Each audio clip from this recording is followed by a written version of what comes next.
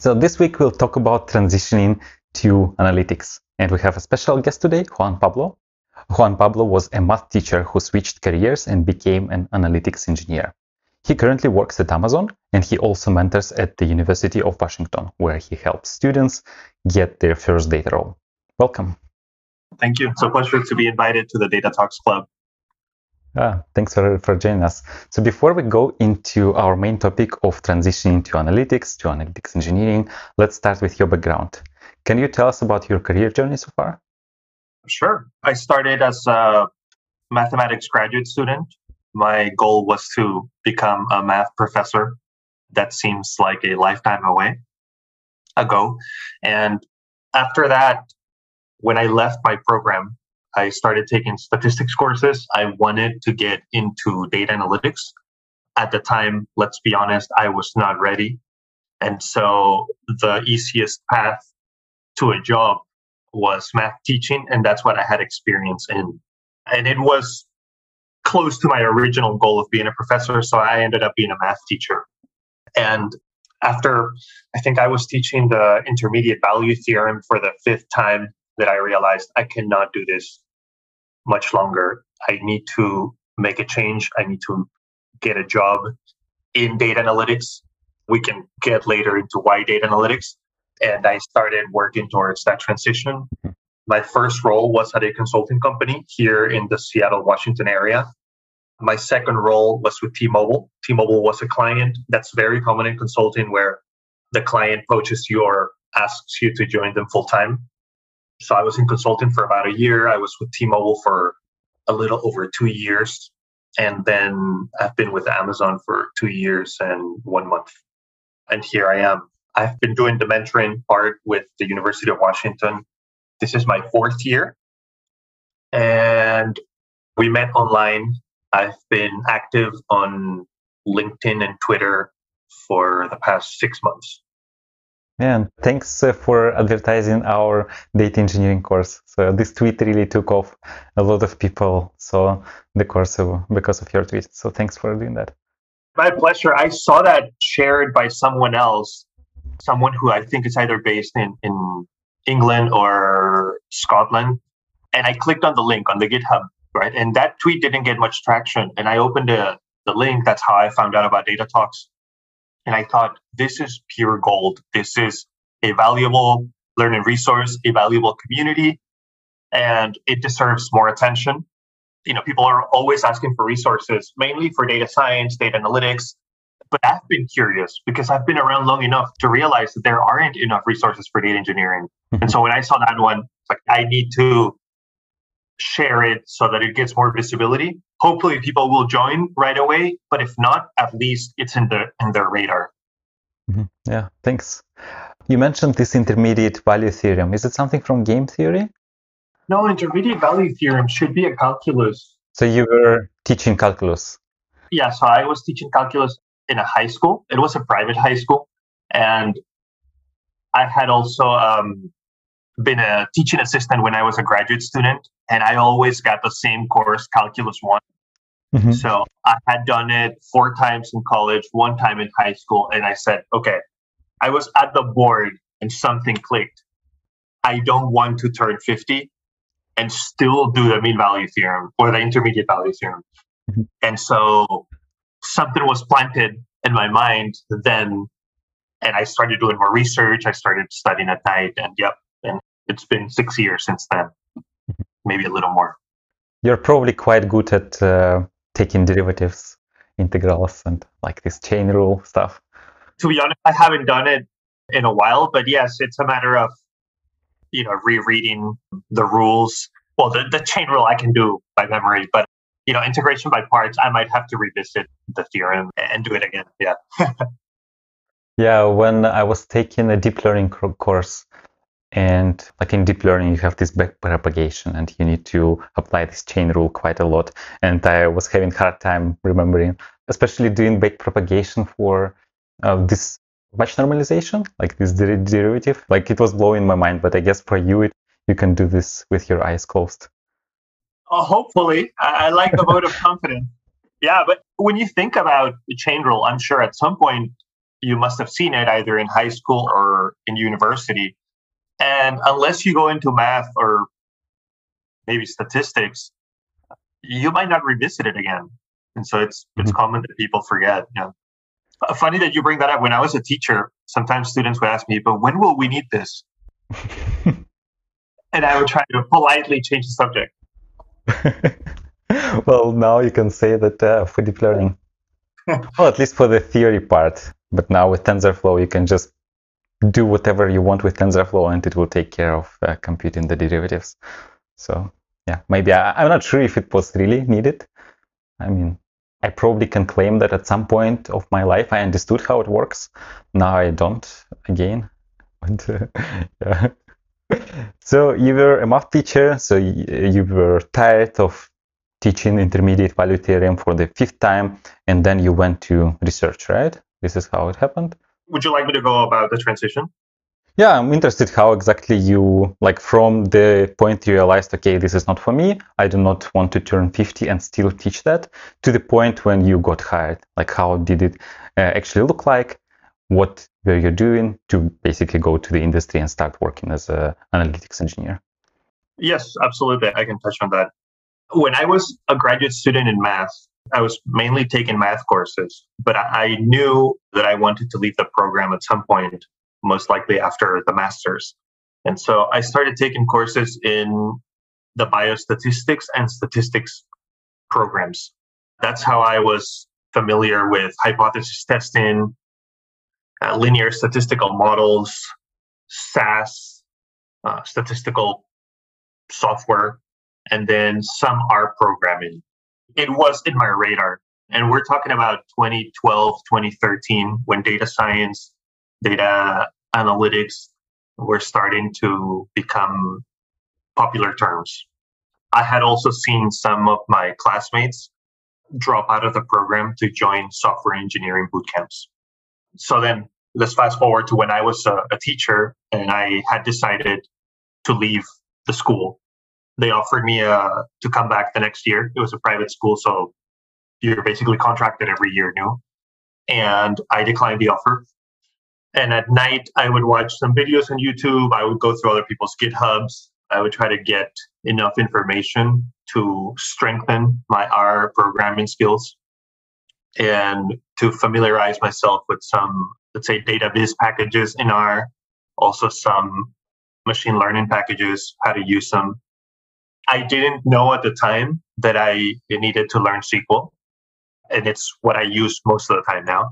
And I didn't know about Tableau. Most of the data viz, the visuals I was building were using R, but it started, right? Back then, I was in the middle of the country in the Midwest. After the year ended, I moved to the West Coast, where the jobs are, where the tech money is in the United States. And I actually moved back with my parents. And I joined a boot camp in the area, right? There were multiple boot camps at the time. Being a teacher or a former teacher, I went for the cheapest boot camp and I got the cheapest education. Lesson learned. If you were doing the switch today, would you go to not the cheapest one? Yes, I would go to another one with a bigger network because it's ultimately about the network. But, that's how you learn. Right? And so I just have to live with it.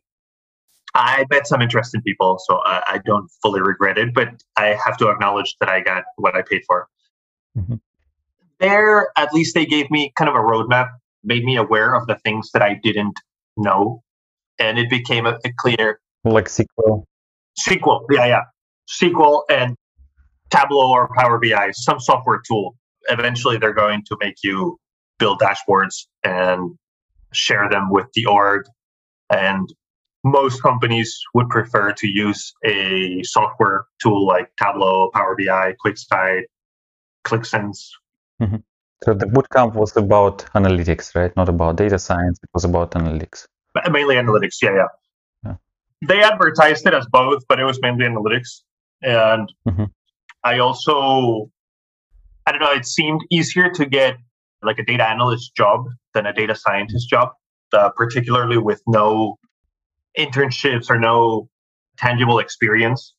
And to be honest, at some point, the time you're looking for jobs or the time you're searching grows longer and you will take anything. And so, yeah, that bootcamp made me aware of my learning gaps. It also made me aware that they cannot guarantee me a job. I need to go out and hunt. I need to network. I need to meet people. And I would do that. Right? Actually, most of the content that I share online and most of what I share in the mentorship with the University of Washington or outside of it comes from that time period in my life when I was searching for a job and I wasn't landing one. It took me actually 9 months. Yeah, it was painful. I was frustrating. You didn't have any income during this time, right? Because you quit your math job, right? And you also were taking bootcamp and it wasn't free, right? So you needed to live on your savings. I did. I also, it's something I don't share on my tweets, but I did two things. I worked at a restaurant. Okay. And once I started getting interviews, working at the restaurant with a fixed schedule was not doing it for me. So I started driving Uber. I was an Uber driver for some time because it gave me the flexibility. Mm-hmm. Why do you not share it? Like from Uber driver to analytics engineer, it sounds much cooler than from math teacher. It does sound much cooler, but the reality is, if I were to share from Uber driver to analytics engineer, it makes it sound like I had no education. And the reality is that I did. I just needed to get some prove myself on the interview. Yeah. So I don't want to be misleading, but yes, it does sound cool. And yeah, I tried multiple things. And I know that you reached out to me about one specific tweet where I say like 8 tips and alternatives on how to land a data analytics job. I tried many of those. But moving back to the story, how did I eventually find a job? Back in 2016, this was 2016, people would network online, but they would also network in person. Luckily, I was in the Seattle area, and there was in a neighborhood called Pioneer Square. They had a venue where they host events, like meetup events. Like if you go to meetup.com, you would get some Python events there, some software development events, some data science events. And I went to that event place probably 10 or 15 times during my search. It was during one of those times that I met this man who was hiring. He had a consulting startup. And I met him there. We chatted. I shared my resume with him. Eventually, he would hire me. But at the beginning, he ghosted me. Mm-hmm. And I understand. Many people ghosted me. Then through someone else, he received my resume for the second time. When he got it for the second time, after a month or two, maybe 3, he reached out to me and basically said, I guess you're still looking and you're not going to give up. So I want to interview you. And then I got the job. Yeah, that's such a nice story. I mean, of course, also I imagine it wasn't easy for you. It was quite difficult because you needed to drive Uber, and then it's. I imagine that it's quite frustrating that applied and then not hearing back. So that's quite admirable that you did this for 9 months. But eventually, because of the network, as I understood, you managed to. So first of all, you talk to this person, and then you talk through somebody else, and this is the power of network, right? You wouldn't be able to do this just by clicking a button on the website, right? Correct. Clicking submit works for some. It didn't work for me at the time. It works for me now. My labels are different, right? After working for Amazon, people will give you more opportunities than when you're, let's say, a high school teacher or just a college graduate without any experience. So when you're in those situations, you have to hustle. It's like social proof, or I don't know how do you call it, but people see, okay, this person works at Amazon. They must be quite good, right? Let's interview them. While when they see this is a math teacher and they have 100 other math teachers, and they, okay, how do we select the math teacher we want to interview now? Right? Is it the case like with you from the bootcamp? I imagine that there were many people from different backgrounds, and then it was quite difficult, I guess, to set yourself apart from others like you. So there were 10 of us, and 6 or 7 went back to doing what they were doing before. Okay. I am friends with a couple of people who were in the boot camp. 2 are in data science. 1 is in like software sales. Then everybody else went back to doing what they were doing. Do you think is it because it was the cheapest bootcamp or because of other reason? The market was tough back then for people without experience. I think the market is tough for people without experience. The market is just tough, and if you're in that group, you have to hustle. You have to look for alternative ways on how to get in front of a hiring manager or hiring committee. You have to think outside the box. Basically, you have to look for the uncrowded doors, because if you look for the crowded doors, let's say to click submit or even go to a job fair, it's going to be tough. It's going to be tough because in those crowded doors, you have the top applicants coming in. And what are these alternative ways that are less crowded? So click and apply is a crowded way. Like there are a lot of people who do this. Job fairs is also not the best approach, right? So what are the better alternatives? You mentioned GitHub. I guess this is one of them.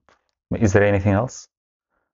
So first, I think if you're on LinkedIn, right? If you're on LinkedIn, that's a big plus. But being on LinkedIn is just not enough, right? It helps if you're active on LinkedIn. I believe that most people use LinkedIn the wrong way. What do I mean by that? People can do more than just liking posts. People can do more than resharing an article and not writing anything about it. People can do more than sharing a PDF of someone else's work. We can do more than just saying, my company just went public. I believe that everyone has something to say. I believe that everyone has a journey, and people are out there dying to hear what you have to say. It might not get traction the first few times, but you'll eventually find your voice and you'll find your tribe, your people. So LinkedIn must be up to date and be active there. If you are shy initially, it's fine, but you can comment on other people's posts. And something beyond, I like this or I agree with you. Ask questions, add value, don't pick fights. And that'll go a long way. Why? Because it brings visibility to your profile. Okay. And if your profile makes it obvious that you are looking for work and that you're serious about it, and perhaps you have a portfolio, you can make it easy for people to land on that portfolio, then the conversation is different. Another one is your resume should always be up to date. And if you have a link to it, share it. Let's say you're looking for work and someone approaches you and they say, oh yeah, could I take a look at your resume? And you tell them, oh wait, but I have to go back home and get on my laptop so that I can share it with you via email. I mean, you just lost an opportunity. It should be, okay, let me just send it to you via LinkedIn on my phone right now, or a QR code or a link. So yeah, that's another thing. A third one is to have a portfolio. It doesn't have to be the most advanced portfolio, but it should be a link where people can see what you've done, especially when you're trying to land that first job. Since I mainly was familiar with R programming, I used the website rpubs.com. In fact, you invited me to this and I went to see it, and I can see that some of the posts are up, but when I click on them, they don't load anymore because it's been 6 years. But that's what I used. It's quite easy, right? I think I remember that there is R Markdown language. So in RStudio, you can just quickly type something, click a button, and then it gets published, right? Yes, it'll create an R Markdown file and it'll push it. Yeah, I remember doing this as well when I was still learning R. Okay, so you used that for your portfolio, and then I guess in RPubs you had all the projects you did in R, right? Correct. Yeah, I had my projects in R, mostly data wrangling, exploratory data analysis, data visualization. I used, I don't know which library it was, but it incorporated Google Maps. Mhm. So it was useful in case you wanted to display maps, yeah, or heat maps or locations mainly. And I had some machine learning, very basic, just some classification and regression models. The idea was for people to see that I was serious enough and that I had something up. Like serious enough is how many projects do you need to have in your portfolio to say that you're serious? 1, 2, 3, 5, To be honest, I think 3 is good enough. 3? We're talking about entry level roles. My first role didn't pay much.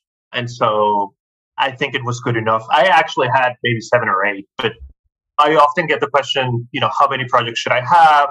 Should I wait until I have that magic number to share it? No, no, no. I will always say this: any portfolio is better than no portfolio. So even if you By have any, you one, mean like 1. Okay. yes, yeah, just put it up there, share it, socialize your work, share it on LinkedIn, share it on Twitter, share it on Hashnote, share it on Medium, just share it. Let people see it. Some will think it's not good enough. Some will laugh at it. They're not going to laugh at it online. They're not going to share how disappointed they are in you. But if someone finds it interesting, if someone clicks on it and eventually lands on your LinkedIn page, maybe connects with you or reaches out to you, it's a win. If you're looking for a job, you can have 100 rejections, but if you get hired one company, then you made it. You just need only one successful application, right? Yes, that's it. And you're in. Yeah, imagine that, let's say you're on a meetup and you want to, how to say, make a move. You see somebody and you want to say, hey, I'm looking for a job. How do you do this? Yeah. So I would go to these meetups. I mean, initially, I was excited about the topics presented. But after 2 or 3 meetups, I realized, okay, well, I'm here to get a job. And initially, I would talk to the presenters, which were, let's say, people in their 20s, maybe early 30s. And quickly, I started realizing, okay, well, they are junior or intermediate data scientists. I need to talk to the managers. And so at the time, my strategy was to sit in the back of the room so that I can scan everyone in the room. And I picked out people who looked a bit older, 40s and up. And typically at the end of the meetup or at the beginning, there was a networking event, right, where they were giving out some food and sometimes they were giving out alcoholic drinks. I actually never mentioned this, or I didn't mention this earlier. I've worked in restaurants throughout my undergrad career, and my parents had restaurants when I was growing up in Latin America. And so that environment was always familiar to me.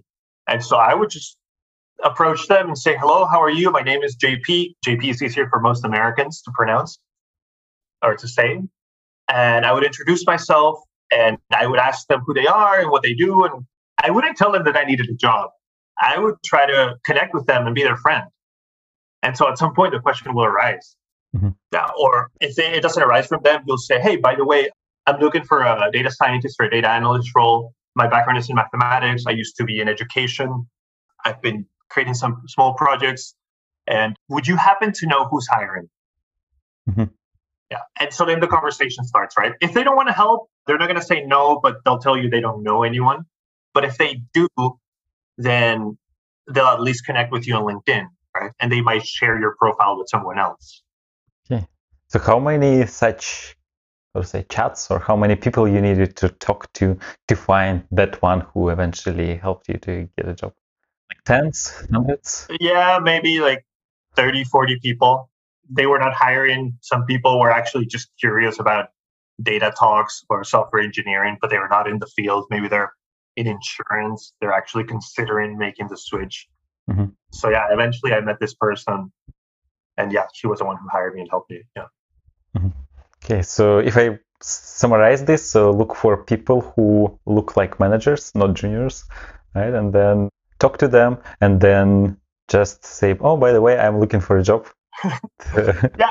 So again, I don't know if this will work for everyone. It just worked for me and I can only share my experience. And then in that tweet that you mentioned, so that tweet, I think you have it pinned. So the tweet says, getting your first job in data analytics isn't always easy. Blind applications don't work for everyone. Sometimes they only lead to rejections. These 8 tips and alternatives can help you land your first data analytic jobs.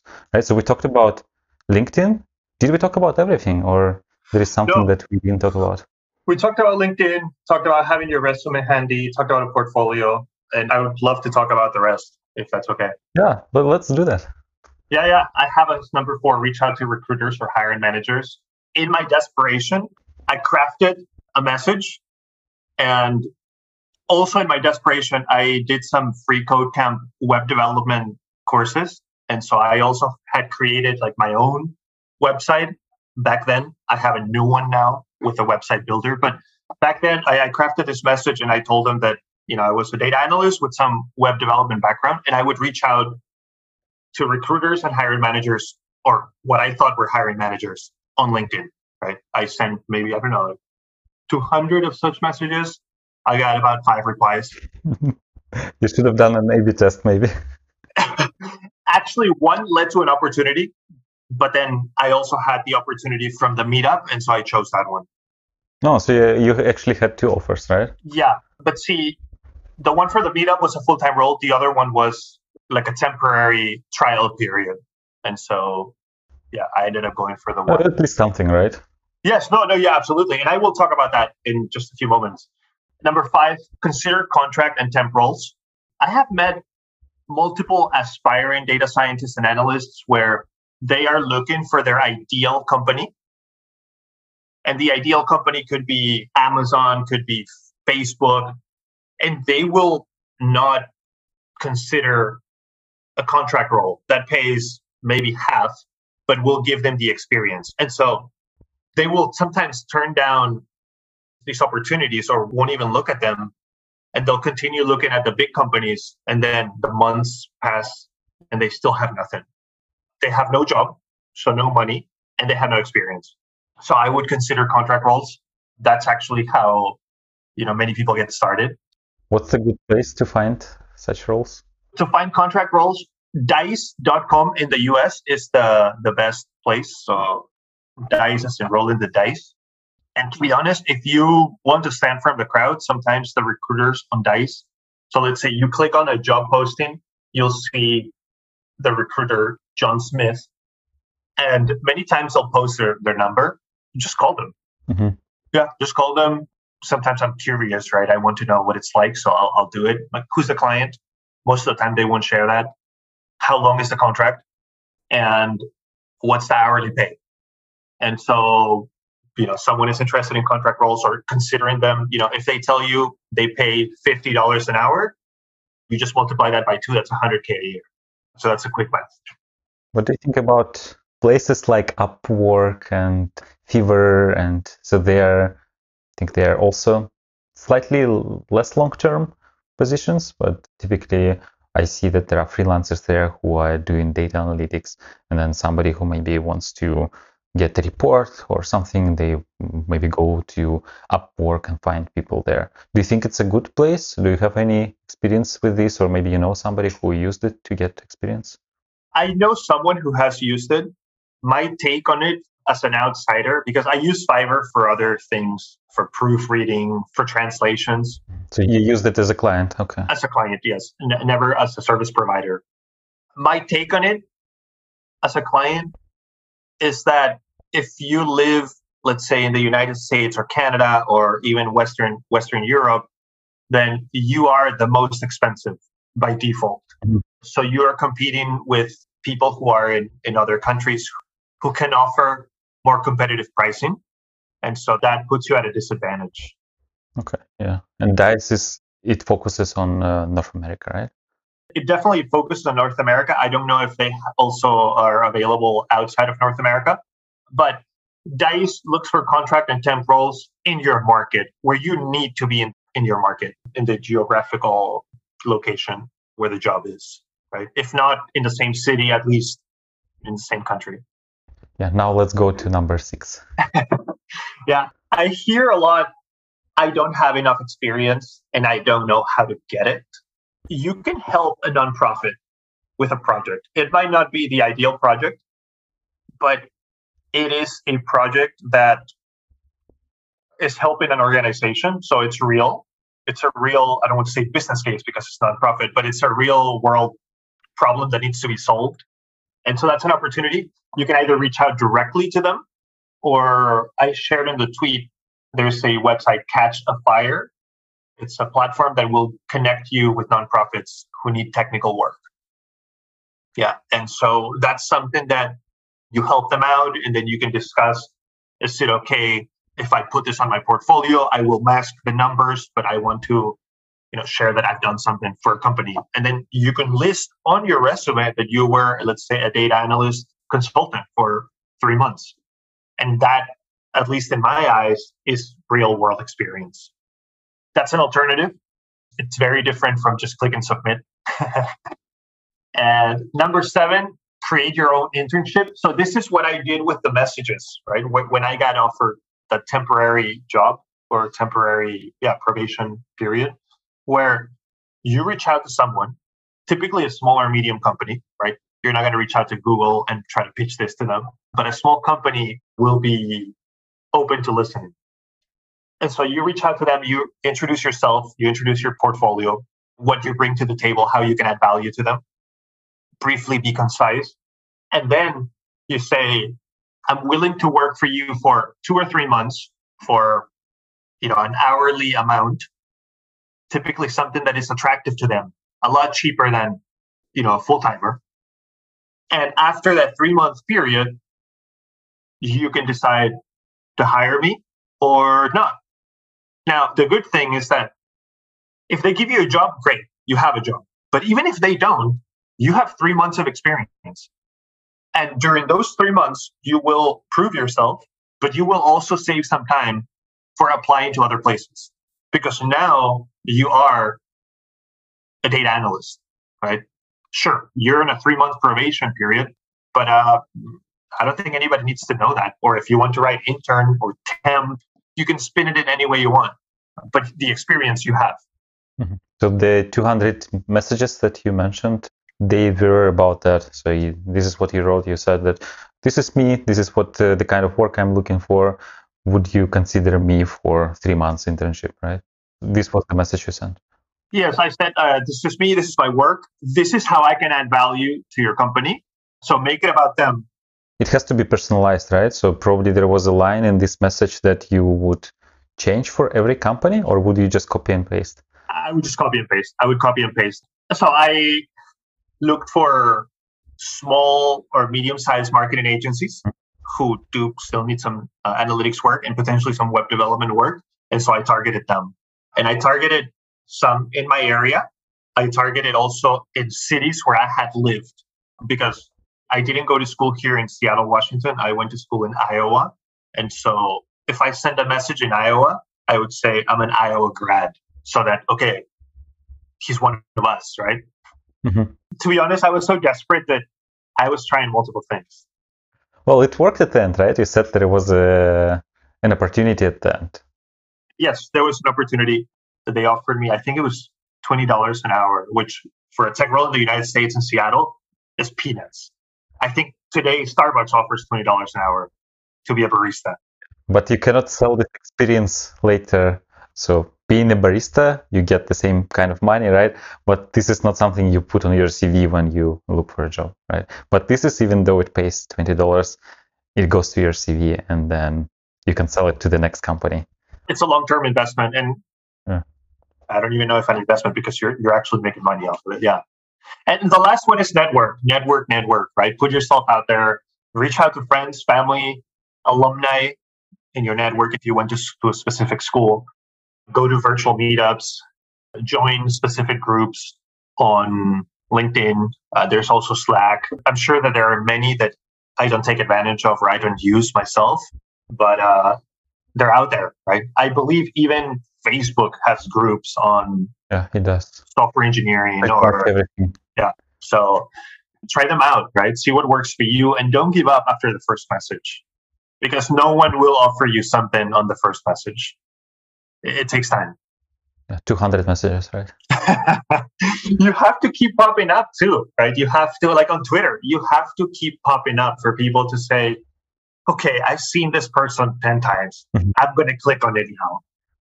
Yeah.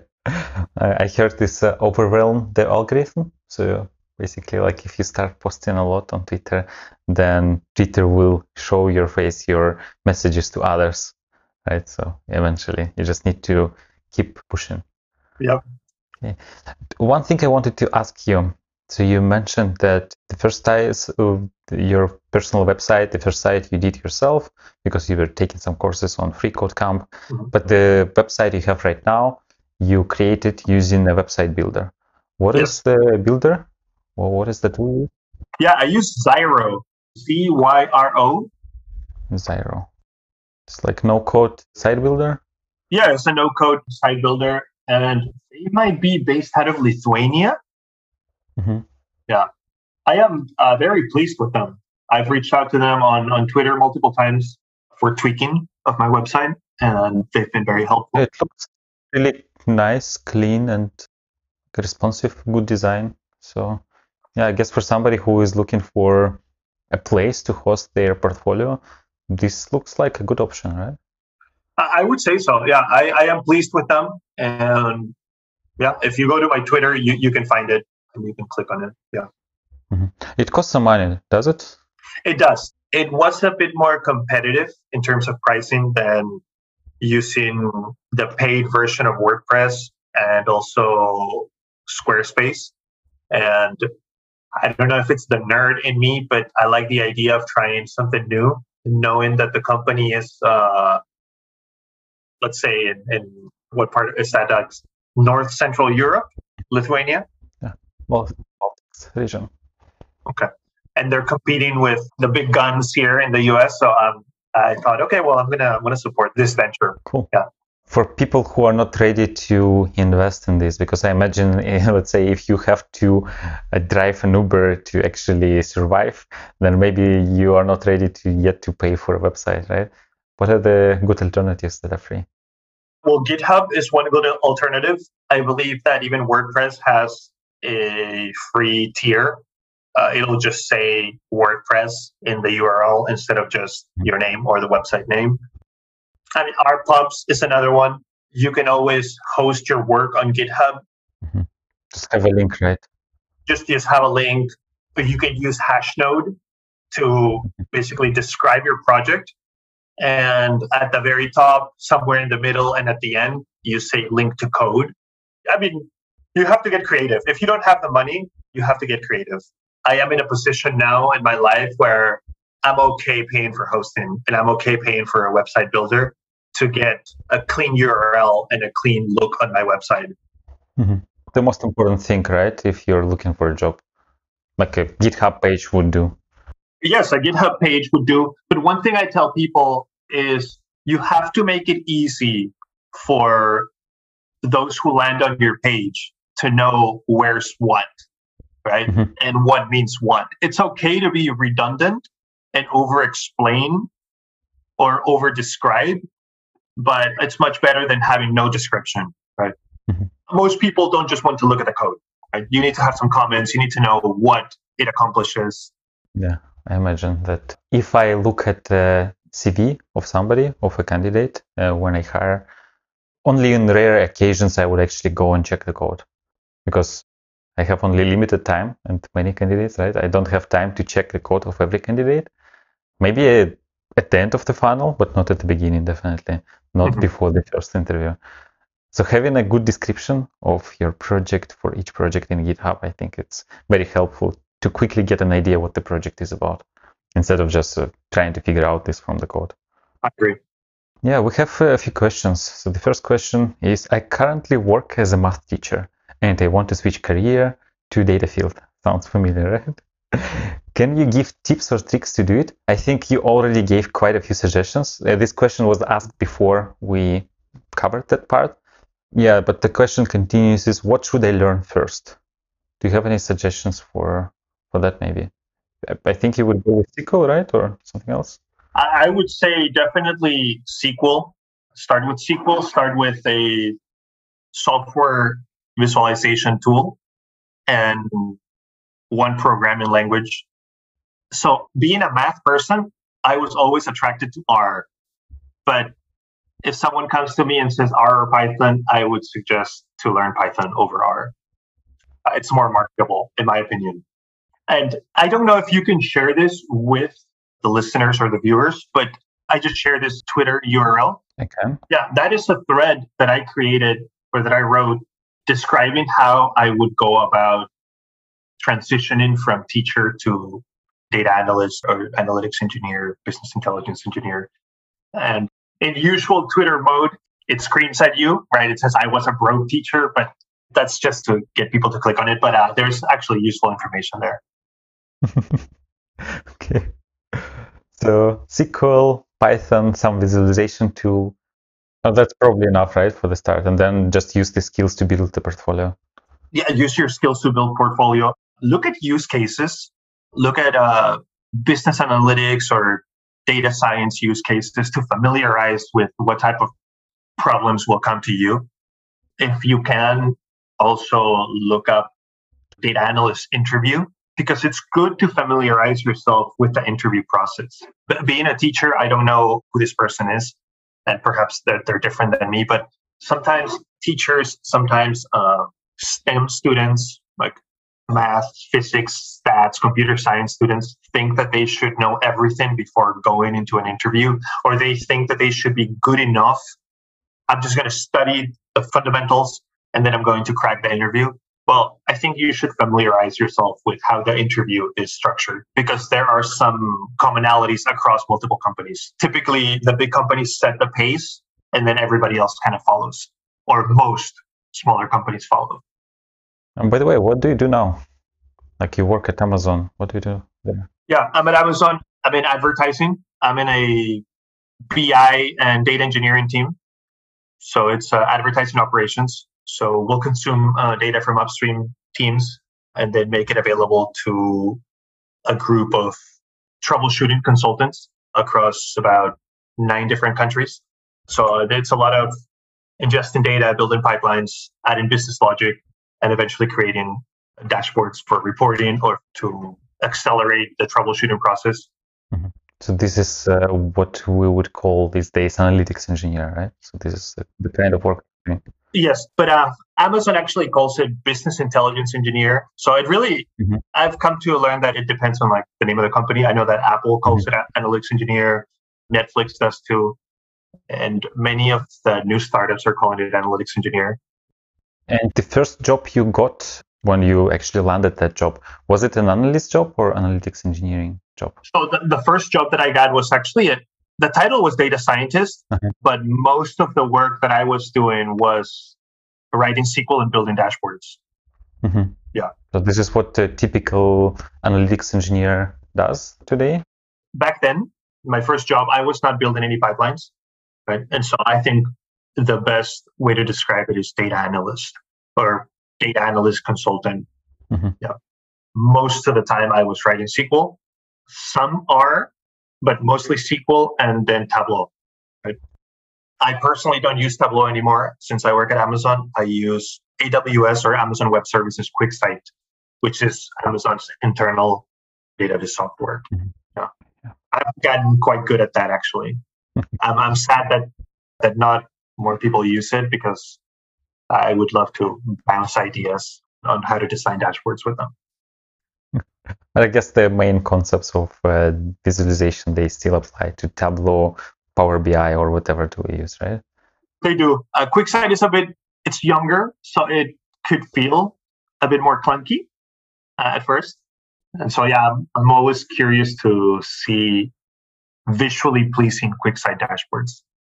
So what was the best suggestion for you when you started that helped you more than others?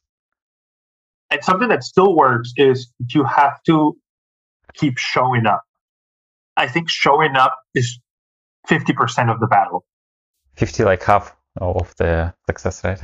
Yes, you have to be there all the time. You have to keep showing up. There will be people who, for example, I'm not very technical. I'm not the most technical person.